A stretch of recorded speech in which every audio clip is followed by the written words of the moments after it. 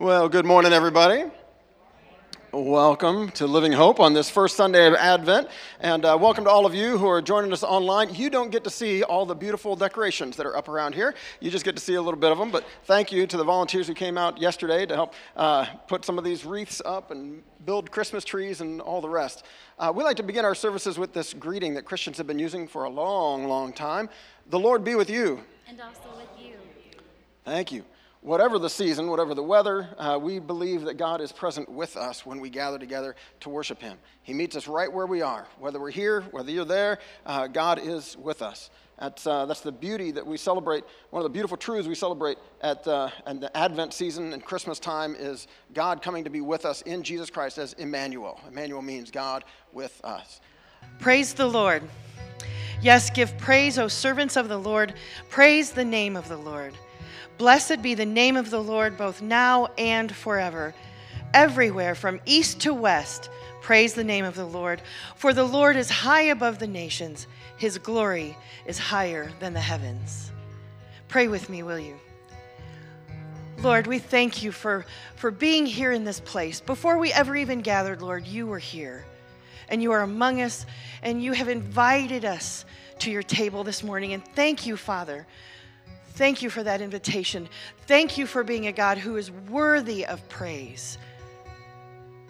Lord, we lift our offerings of praise to you this morning as we gather here, both in person and online. And as we begin this season of Advent, Lord, thank you for the hope that we have in you today.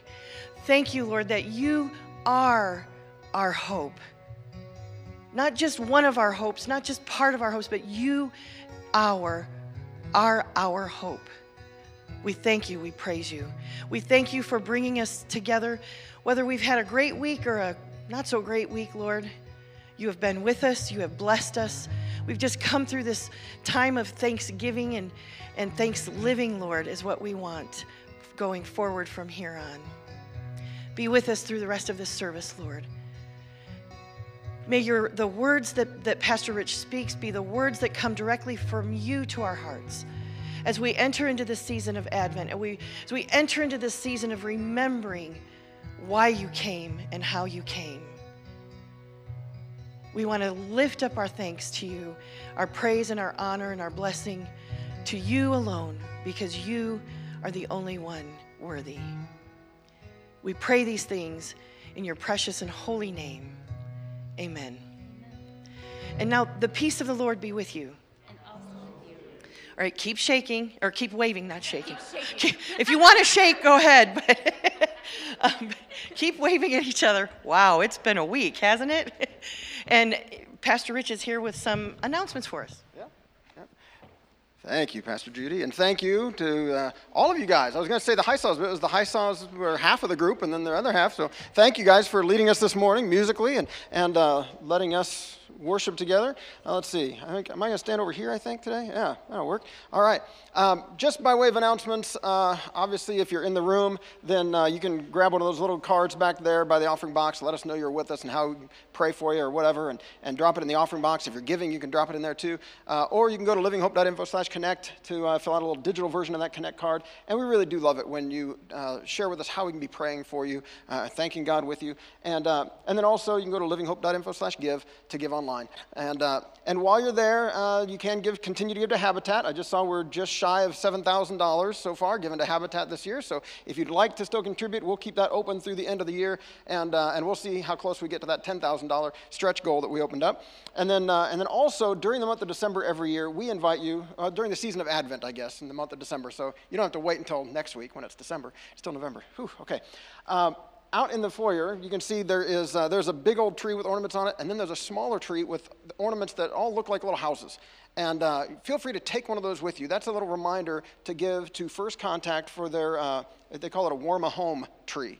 If you want to help warm a home this winter, First Contact is an organization that they gather resources from lots of different churches, including ours, so that when people are in need and they don't have a church they're a part of, that they can go to First Contact. They'll connect them with the trustee, with other resources in the community, and some financial resources to help hopefully be able to keep them housed, keep them with their utilities on. That tends to be an issue this time of year. and sometimes with other like health needs, medical needs, things like that. So if you'd like to give to First Contact, you can grab one of those little ornaments off the Warm a Home tree out in the foyer that looks like a little house. It's got an envelope on the back. You can just, if you're writing a check, you can drop it in there and send it off to them anytime. And if you want to give to them online, when you're at that livinghope.info/give, when you're looking at that, we've told you can hit the little drop down to give to Habitat. The one that goes to First Contact is, we've called it the Good Neighbor Offering. Because that's what we want to be. We want to be good neighbors to folks who aren't a part of our church, who aren't part of maybe any church, maybe they're part of a different religion. It doesn't really matter. If a person's in need, they're in need. And so if you want to give to that Good Neighbor Offering, that's just like writing a check to First Contact on that tree. You can also just give online to that Good Neighbor Offering, and that'll go right to First Contact, go right to neighbors in need. And yeah, that's a good way that you can participate. Let's see. Other announcements I wanted to mention. If you did not already grab one of these books, please do, or we might be calling you and seeing if we can drop one by your house today or tomorrow, all right? So we want to make sure that everybody gets one of these, especially those of you who aren't here and able to grab one off the table. If you want one of these, let us know. Write it on that little Connect card or something, and let us know that you want to get one of these books. It's an excellent little daily devotional guide written by Olivia Metcalf. I was going to say pastor, but she has been a pastor. Now she's a district superintendent over in upstate New York. And so if you would, I've enjoyed it. I've already been previewing it, obviously, trying to get a little head start on you guys. And I like it. So every day's got a little something to read and some scripture and some questions for reflection. So I hope you'll grab that and run with it. And this Wednesday night is a little unusual here. It's something, we're hosting a group that's coming to do a gospel explosion. It's World AIDS Day, December 1st. And so if you're curious and want to know more about World AIDS Day or about resources that are available to people who are living with HIV/AIDS, or if you just want to come and hear some gospel music, you're invited to come 6 o'clock, and I think they said it should wrap up by 8 o'clock. So if you'd like to be here, instead of our usual Wednesday night activities, we're just going to be in here. So if you'd like to join us, please do. The name of this book, I should mention, is called Come, Peasant King. And so in your handouts, I didn't get this on the screens, but in your handouts, I went ahead and put the Christmas carol that line comes from. Some of you are like, Come, Peasant King, what is that? Some of you know automatically, and you're humming that line already. But there's a Christmas carol called What Child Is This? You know, what child is this who laid to rest on Mary's lap is sleeping? Whom angels greet with anthems sweet while shepherds watch are keeping. And the chorus, this is Christ the King, whom shepherds guard and angels sing, haste, haste to bring him laud. Which laud's a weird word we don't use, but praise, to praise him. The babe, the son of Mary. And then there's a verse that talks about, he said, why lies he in such mean estate where ox and ass are feeding? And mean, not meaning like people were mean to him or bullied him, but mean like lowly, right? Why is he here in such a lowly estate? The Christ, the King, Son of God. He says, good Christian fear, for sinners hear the silent word is pleading. Using that same language that John's gospel uses to refer to Jesus as the Word become flesh, and saying, look, he came for us sinners.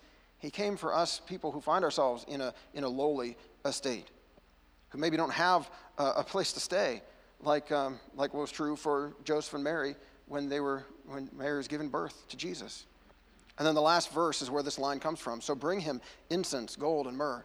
Come, peasant king, to own him. The King of Kings salvation brings. Let loving hearts enthrone him.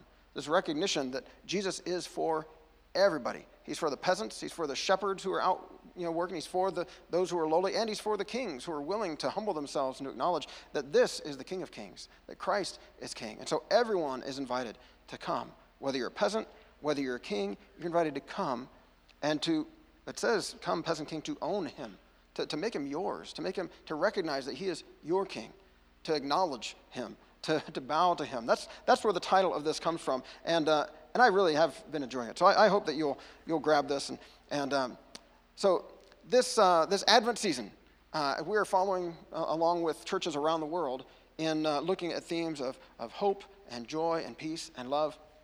And each week, we're going to have someone come up and lead us in a little responsive reading as we light one of the Advent candles. This morning, Phil is going to come up. He was up here playing are they bongos or congas? Congas. All right, I get those mixed up. So he's been up here already. You might know him as Pastor Judy's husband, or you don't know him at all. So here's Phil. He's going to light a candle and lead us in a reading. And if you'll follow along with me in the responsive reading this morning. This morning we light a candle. The light of a single flame is a reminder to us of the inbreaking hope that flickers in the darkness of the world. We have We remember the hope that is all around us, and in us through Emmanuel, God with us. We have hope that God is with us. We light this candle in remembrance of the Messiah, who came but also with hopeful expectation of the return of Christ. With all things will be made right. We look ahead in the hope of Christ's return. We light this candle in the sanctuary, yet we know that the light is not meant to be kept here in this place, but that the hope of Christ is for the world around us all. May we be hope to the world around us through our works of justice, peace, and love. May the light of hope that we are here be ignited in our hearts and carried throughout the world around us. Amen. Thank you, Phil. That's the theme this morning, is the hope that we have in difficult times, the hope that we place in the God who made us, the God who is with us, the hope that we carry with us when we leave this place. This is our theme this morning, and we're going to be looking at Psalm 25 for some of that. But first, I just think hope is an interesting word that we use in lots of different ways, right? Sometimes it can feel kind of empty, like there's not much basis for it. I'm thinking of students right now who are in school. Some of you, that was not that long ago. Some of you might have to stretch back in your memory a little bit. But when you're in school and all of a sudden it's like exam day, right? And somebody's asked like, oh, how do you think you'll do today? And you say, oh man, I hope I do well. Or I hope I don't fail. Or I hope, sometimes that's based on I have studied, I have prepared, I have paid attention, and I don't know how I'm going to do, but I hope that I'll do well. My hope is in my preparation and in the resources that I've availed myself of. Other times, maybe you remember this from personal experience, or maybe it's a classmate of yours. They're like, oh man, I hope I do okay. And that hope isn't based on anything, right? I mean, they haven't studied, they haven't paid attention, they missed half the classes, they slept through the ones they were there for, and their hope is based on like nothing at all, right? And sometimes it can feel like that to us, I think. We hear that word hope and we think, oh, that's just like another word for pipe dreams. That's just another word for blind optimism. That's just a way that we talk about stuff that we don't think there's any chance in the world that that's going to happen. But yeah, you know what? There's always hope, right? There's always hope. You never know. And it's kind of like, maybe I'll win the lottery, Don't play, but, maybe I'll win it anyway. I'll stumble across the ticket and, there's always hope, Well, that's based on nothing, right? Our hope, the hope that we celebrate in the season of Advent, is not based on nothing.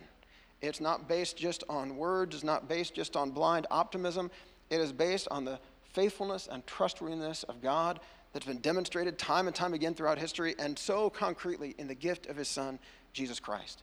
We're anticipating that. The season of Advent is a season of anticipation, looking forward to this time where we celebrate Christ's coming, and as we look forward to Christ's coming again. This is God active in our lives, meeting us in the reality that we live in. And so let's go ahead and look at Psalm 25. This is an ancient poem, ancient hymn, ancient prayer that was prayed by, we think, written by King David, and then prayed or sung by the people of Israel down through the ages. And as people began to follow Jesus and recognize that he is the Messiah, the promised one, the anointed king of not just of Israel, but coming from Israel now for the entire world, we Christians have basically taken all of the scriptures of the people of Israel and said, yes, these are pointing to Jesus. These are preparing us to meet Christ, and we recognize these as resources that are valuable for us as well. These prayers are prayers we can pray, and we see them, the promises fulfilled in what God has done in Jesus Christ. And so this is a prayer. I don't know if you've prayed this prayer. I don't know if you've read this psalm, perhaps in a time of distress, because this is written by someone who is going through difficulty. And for some of you today, that's why you're here, right? You're going through it. It's in your own life you've been going through it, health stuff, job stuff, relationship stuff. Here we are just on the other side of Thanksgiving, which for some of us was just filled with joy and thanks and people we got to spend time with, and it was just a beautiful time. Man, for others of us, this is a rough time, isn't it? Your Thanksgiving was not at all like you'd hoped it would be, not at all what it had been in the past, and it's just a reminder of people you've lost, of relationships that are gone, of the struggles that we're all going through. And so if you find yourself in that place where you're like, oh, man, hope is in short supply, This is for us, okay? This is for us. All right, so Psalm 25 starts out, I offer my life to you, Lord. My God, I trust you. Please don't let me be put to shame. It starts right up front with this statement of surrender, of just, God, I'm yours. My trust is in you, God. I offer my life to you, Lord. This isn't somebody who's just like, okay, I'm maybe you're up there, God. I don't know, we'll see. This is someone who's at the place where they're saying, like, look, I have reached the end of my resources. I need your help, God. Some of you know very concretely what that's about. Starting by surrendering your life, recognizing that you don't have it in you. You need the resources of a God who loves you. He's saying, I offer my life to you, Lord. I surrender. I have tried it my own way. It has not worked. I have held on to hope based on me as long as I can. Now, God, all I've got left is you. I offer my life to you, Lord. My God, I trust you. Please don't let me be put to shame. It says, don't let my enemies rejoice over me. For that matter, don't let anyone who hopes in you be put to shame. Instead, let those who are treacherous without excuse be put to shame. He's like, someone's going to be put to shame here. So don't let it be the people who are hoping in you, God. Please, let somebody else, maybe the people who are treacherous, those people who have no excuse for the things they're doing, let them be the ones put to shame. But those who hope in you, God, please, don't let us be put to shame. Don't let this hope prove empty. Right? My hope is in you, God. I'm trusting in you. Please be faithful. Please be there as I reach out to you for help. This surrender to God is the beginning of, it's really the beginning of the Christian journey, right? It's the beginning of a life that is truly life, recognizing I'm not my own king. I'm not my own God. But there is a God who loves me, who cares about me, and I'm going to put my trust in him. I put my hope in him. So God, I offer my life to you. In the New Testament, in one of Paul's letters, in Romans chapter 12, he says something kind of similar where he talks about offering our bodies to God as living sacrifices.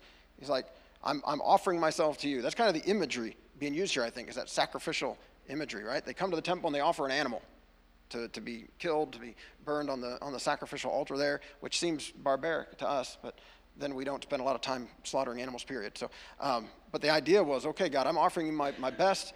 I'm giving it to you in recognition that everything comes from you, and this is to honor you. And he's saying, look, God, I offer my life to you. I offer all of myself to you, not just a little part of my life. I'm recognizing you are God. You are King, and I surrender myself to you. Whether we're peasant, whether we're king, we're coming and saying, you are King. You are God. I'm going to trust in you. Now, this surrender to God leads to a life of being led by him, right? A life being formed by him, taught by him. And that's where the rest of the psalm goes. He says, make your ways known to me, Lord. Teach me your paths. Lead me in your truth. Teach it to me. Because you are the God who saves me. I put my hope in you all day long. God, you're the God, because you're the God who saves me. I'm putting my hope in you. Again, God proves faithful time and time and time again. And so because God has proved faithful in the past, I'm going to trust him. Okay, God, as you lead me, I'm going to put my trust in you. As you teach me, I'm going to pay attention. I'm going to listen. So lead me in your truth. Teach me your paths. Sometimes we hear this language, right, and we think primarily like about our educational system, the way we get educated, right? We sit, we listen, like you're sitting and listening now so politely. We sit, we listen to someone else talk or teach, or we read a book and we get information, right? And that's super helpful. Information's helpful. It's hard to achieve great things if you don't have the basic information you need to know what tool to grab or what to do or where to go, right? You need the information. You need to pay attention. But it's not just information, right? This is, what's he saying? Teach me your paths. Lead me in your truth. This is a life. As we get further down, what is it? Like in verse 10, he says, all the Lord's paths are loving and faithful. You know, and he continues to talk just in language of, you're leading me, God. You're teaching me. It's not just God giving us information we need to know. That's hugely helpful. It's God leading us in a life. It's God shaping the ways that we think, shaping the ways that we live, shaping the ways we approach other people, right?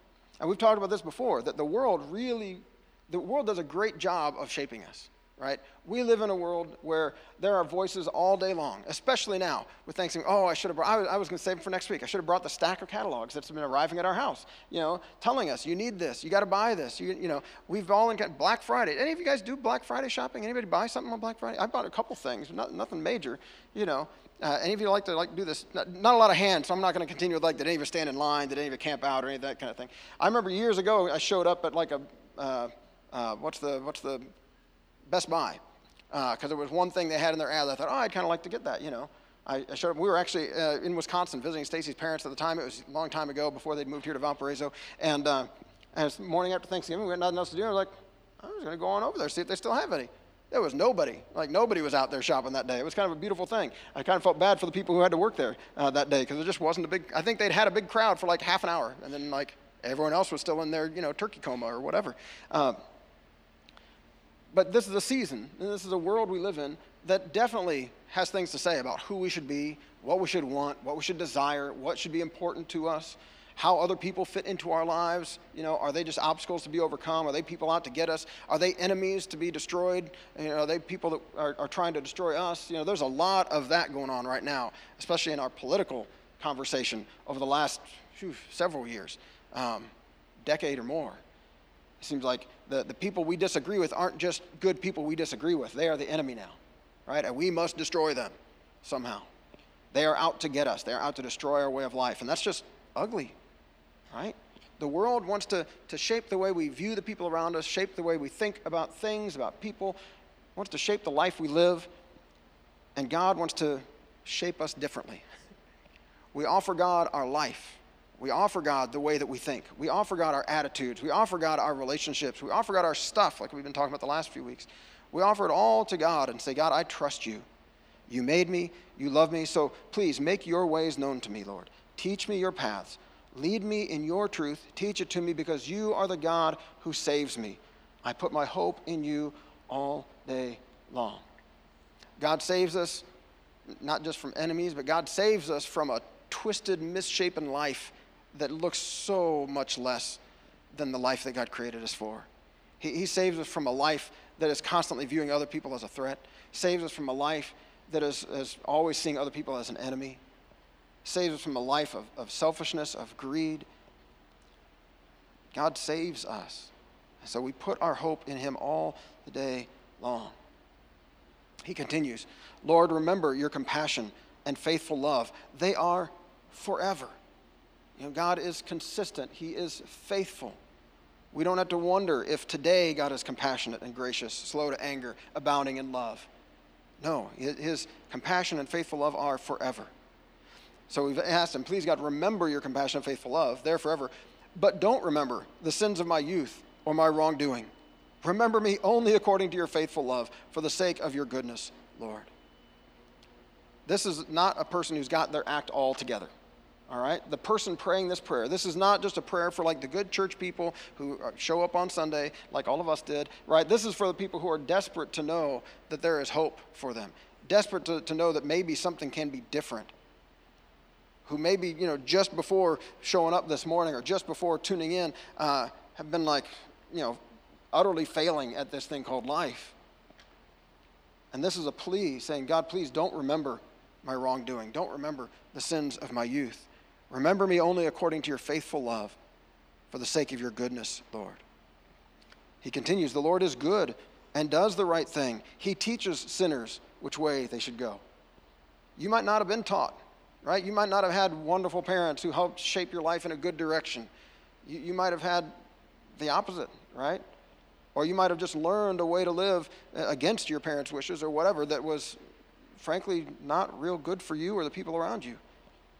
The Lord is good and does the right thing. He teaches sinners which way they should go. Again, it's so much more than just information. It's a life that he's leading us in. God guides the weak to justice, teaching them his way. All the Lord's paths are loving and faithful for those who keep his covenant and laws. Which, at first glance, we're like, wait, this is just for the people who keep his covenant laws? No, he's saying, this is obviously is for everyone, and he's inviting all of us to keep his covenant, to keep his laws, to listen to his instruction, to trust him, and to follow him.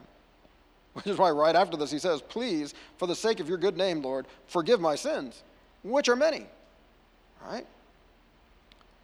this Advent season, this Christian faith, this Christian life, man, how twisted we have made it when there are people in the world who think that church is like a closed group, like a club just for the people who have it all figured out, that looks at people out there as like, well, they're the problem. Right? No. That is not how this is supposed to be at all. This thing is doors wide open to everyone, to all of us acknowledging that we are the ones who need our sins forgiven, our many sins. And so we ask God, please, would you forgive my sins? And we are grateful that he does. Where are the ones who honor the Lord, he asks? God will teach them which path to take. He gives us the wisdom, the discernment that we need. If you've ever wondered, like how do I make these decisions? How do I know which way is right? God is the one who wants to lead us down that good path toward a good life. That's what he says next. They will live a good life.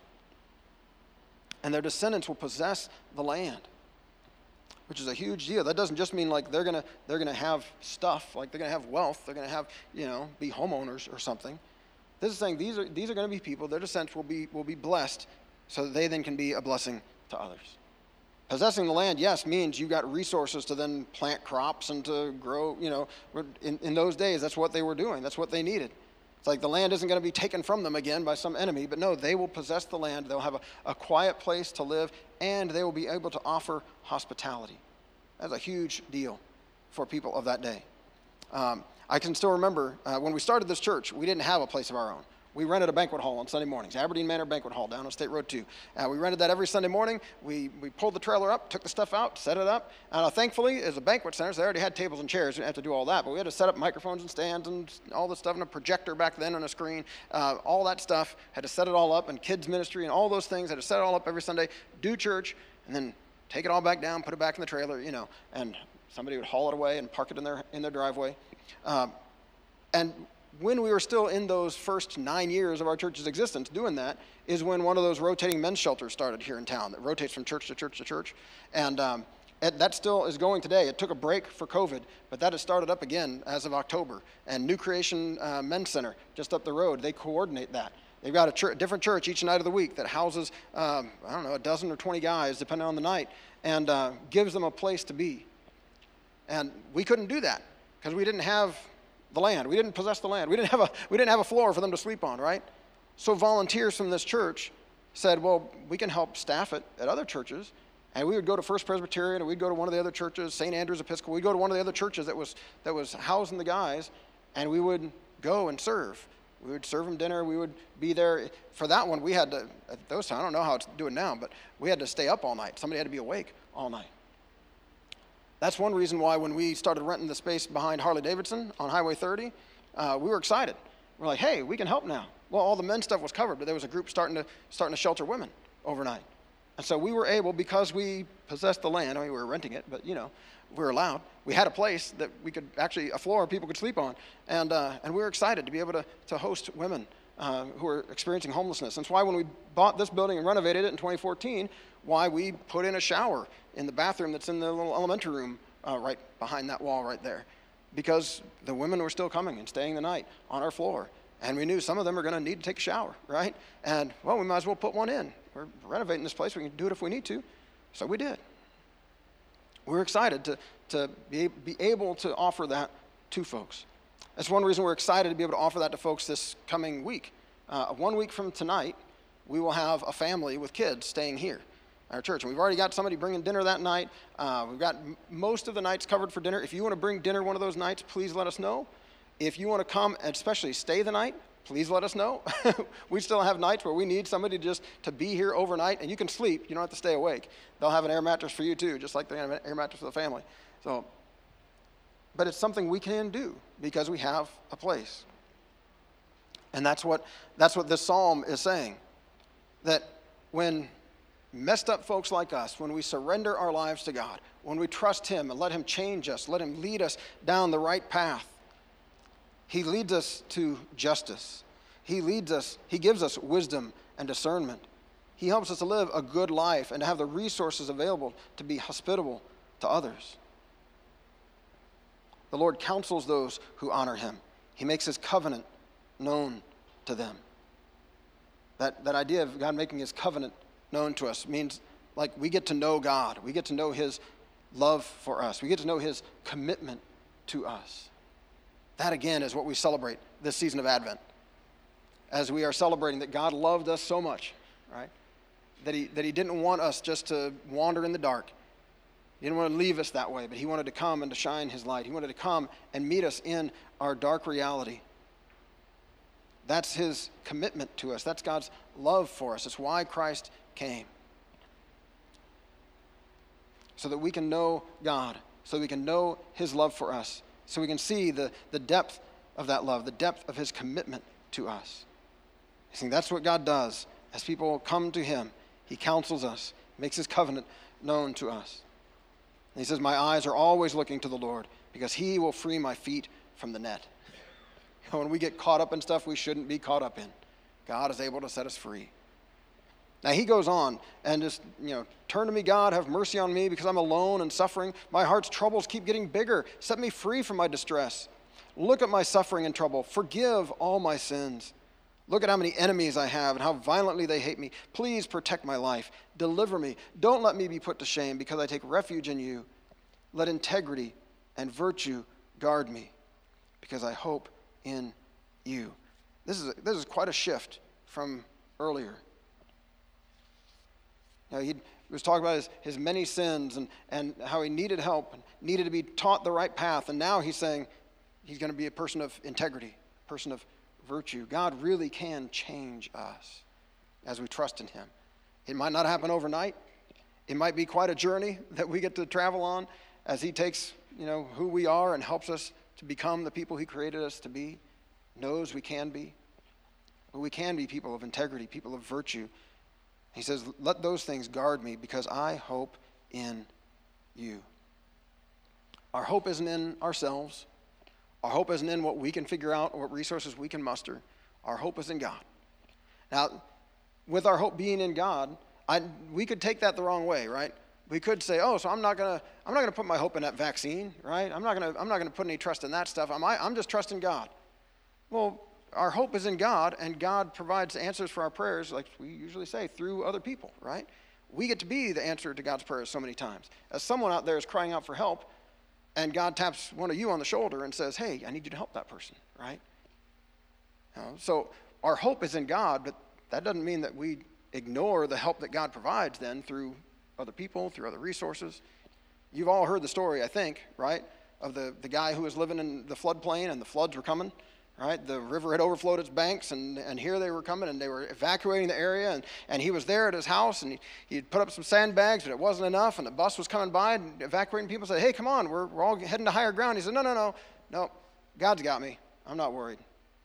Okay, suit yourself. And the bus drives on, right? The waters continue to rise. Now it's up to his front porch. He's in his house. He doesn't have a driveway anymore. The sandbags are already overflowed, and the guy comes by on his fishing boat, right? Says, hey, come on, man. What are you still doing here? Let's go. There's people.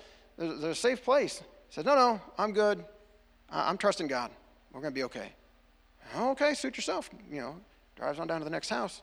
Until finally the floodwater is so high, he's up on his roof, and he's got no place left to go, and the helicopter comes by, right? And the guy shouts down at the megaphone, lowering the rope, like, come on, we'll get you out of here. He says, no, I'm okay. I'm trusting God. Suit yourself, okay. And finally the floodwaters rise and drowns the guy. He gets to the pearly gates, face to face with his Savior, with God. He says, God, what's the deal? Man, I trusted you. My hope was in you all day long, And still you let me drown. And God says, well, for crying out loud, I sent you a bus, I sent you a boat, I sent you a helicopter. What more did you want me to do? Right? I assume you've all heard that before. And from the time I started the story, you were thinking, chuckling in yourself. But, our hope is in God. Our hope isn't in other people. Our hope isn't in government. Our hope isn't in, our neighbors. Our hope isn't in all that stuff, right? Our hope is in God. But then God provides that help. God comes through for us through so many other people in so many different ways. With that little line about him freeing my feet from the net, just reminded me, because God sends someone along to clip that net. God sends someone along to set the prisoner free. God sends someone along to help the under-resourced have enough. God sends someone along to be hospitable to those who are experiencing homelessness.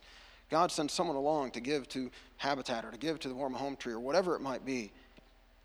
This is the way that God provides for those whose hope is in him. Let integrity and virtue guard me because I hope in you. And that's where this thing ends up. Please, God, save Israel from all its troubles. The end of the psalm doesn't stop with me. This whole psalm has been about me, right? Please, God, I trust you. Help me. Yes, there are others, and you lead sinners in the right way and you forgive, And at the end, it's please, God, save Israel. Save my people, my nation, from all its troubles. When we put our hope in God, when he proves himself faithful time and time again, as he transforms our life, as he pours his grace into our lives, that doesn't stop with us. It's not intended to, right? He sends us out so that his grace can flow through us. He sends us out, people he's given hope to, so that we can bring hope to others. We light the Advent candles here, and this each week we'll light a different candle, and then at our Christmas Eve service, which I hope you'll join us for, we light the Christ candle to symbolize Christ coming and being among us, the white candle there in the middle. And then at that Christmas Eve service, we take the light from that candle, and we each have little candles in our hands, and that light gets passed around the room as we all light the candles, and we sing Silent Night at the end and all that. And that then reminds us that we go to carry this light of Christ that now lives within us. We go to carry this light to others. So each week, as we light a candle, this week a candle reminding us that there is hope, that there's a God we can put our hope in, not just some empty hope, but a hope that is based on God's faithfulness, his trustworthiness, his love that is forever.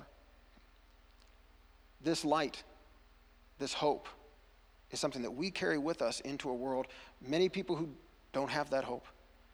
They've got just the empty hope that maybe things will turn out. And we get to go and say, well, you know what? There's a God who loves you. There's a God who is with you. There's a God you can reach out to right now. He will lead you. He will teach you the truth. He will lead you down a good path. He will help you to live a good life. This is what we have the opportunity to be a part of God's bringing hope to the world. His light can shine through in our lives. Let's bow our heads. Let's pray to him before we celebrate communion together. Thank you, God. Thank you for the hope that you give to us. Hope for our own lives, that our lives don't have to continue down the path that they've been up to this moment. We don't have to continue down on a self-destructive path, a path that is bringing pain and hurt to the people around us. But instead, God, you can forgive our sins. You can give us a hope with a basis to it, a hope with a foundation in your trustworthiness and your love, your compassion, that you can, in fact, change our lives. You can help us to be a people who live a good life, who help to bring justice, people who have wisdom and discernment, people who have the resources to help others. God, thank you. Thank you for the transformation you can bring to us as individuals. And then thank you, God, that we get to be a part of your bigger work of carrying your light, bringing your hope, letting your grace flow through us into the lives of people around us who might not have any hope today. Thank you, God, that we don't have just let the world around us shape us or twist us into some ugly caricature of what you want humanity to be. But instead, God, as we put our hope in you, as we allow you to form us and shape us and teach us and lead us, as we trust you every step of the way, that you really do know what's best for us. God, you are making our lives into something beautiful, frankly, as individuals, as a community. And your light shines through. Thank you, God. Thank you for those who have carried the light into our lives, and thank you that we get the chance to carry your light into the lives of others. Thank you that we can be a people of hope.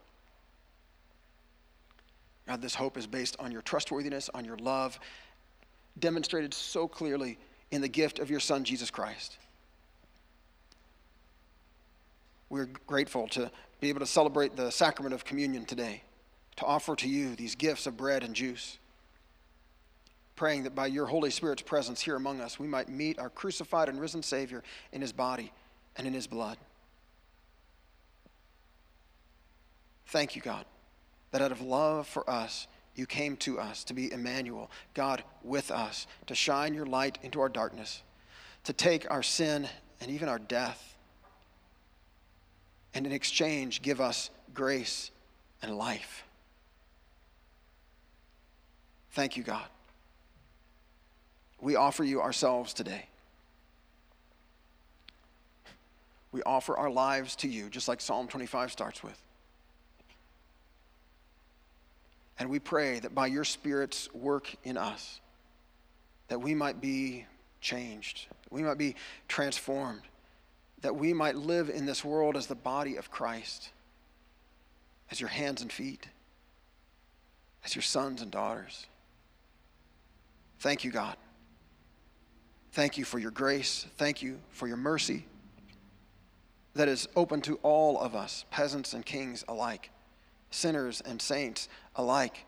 We come to you needing your grace, needing your forgiveness, admitting our failures, and thanking you for being compassionate and gracious, slow to anger, abounding in love and faithfulness. Thank you, God. Thank you for this love. Thank you for this grace that changes us, that gives us hope. We thank you again that we get to be carriers of this hope to the world around us because of what you have done in Jesus. It's in his name that we pray. Amen. Would you pray with me the prayer that Jesus taught us? Our Father, who is in heaven, hallowed be your name. Your kingdom come, your will be done on earth as it is in heaven. Give us this day our daily bread, and forgive us our trespasses, as we forgive those who trespass against us. And lead us not into temptation, but deliver us from evil. For yours is the kingdom and the power and the glory forever and ever. Amen. Amen. The musicians are going to come and lead us in one last song as we celebrate communion together. I'll be down front here with a basket of bread and a cup of juice. And as we sing, you're invited to come forward, take bread from the basket, dip it in the juice, and eat it, and then return to your seats. We've got the regular bread and the gluten-free bread, and we've got the little cups, the individually done cups if you'd prefer that. Or, again, if you still want to keep your distance and would rather not come forward, we've got those little cups at the tables. If you want to celebrate communion today, you can do so from right there. That's your call. This is open to all of us who are saying yes to Jesus today. All of us who are hungry for his grace, who are grateful for his love. So let's celebrate. Let's give him thanks.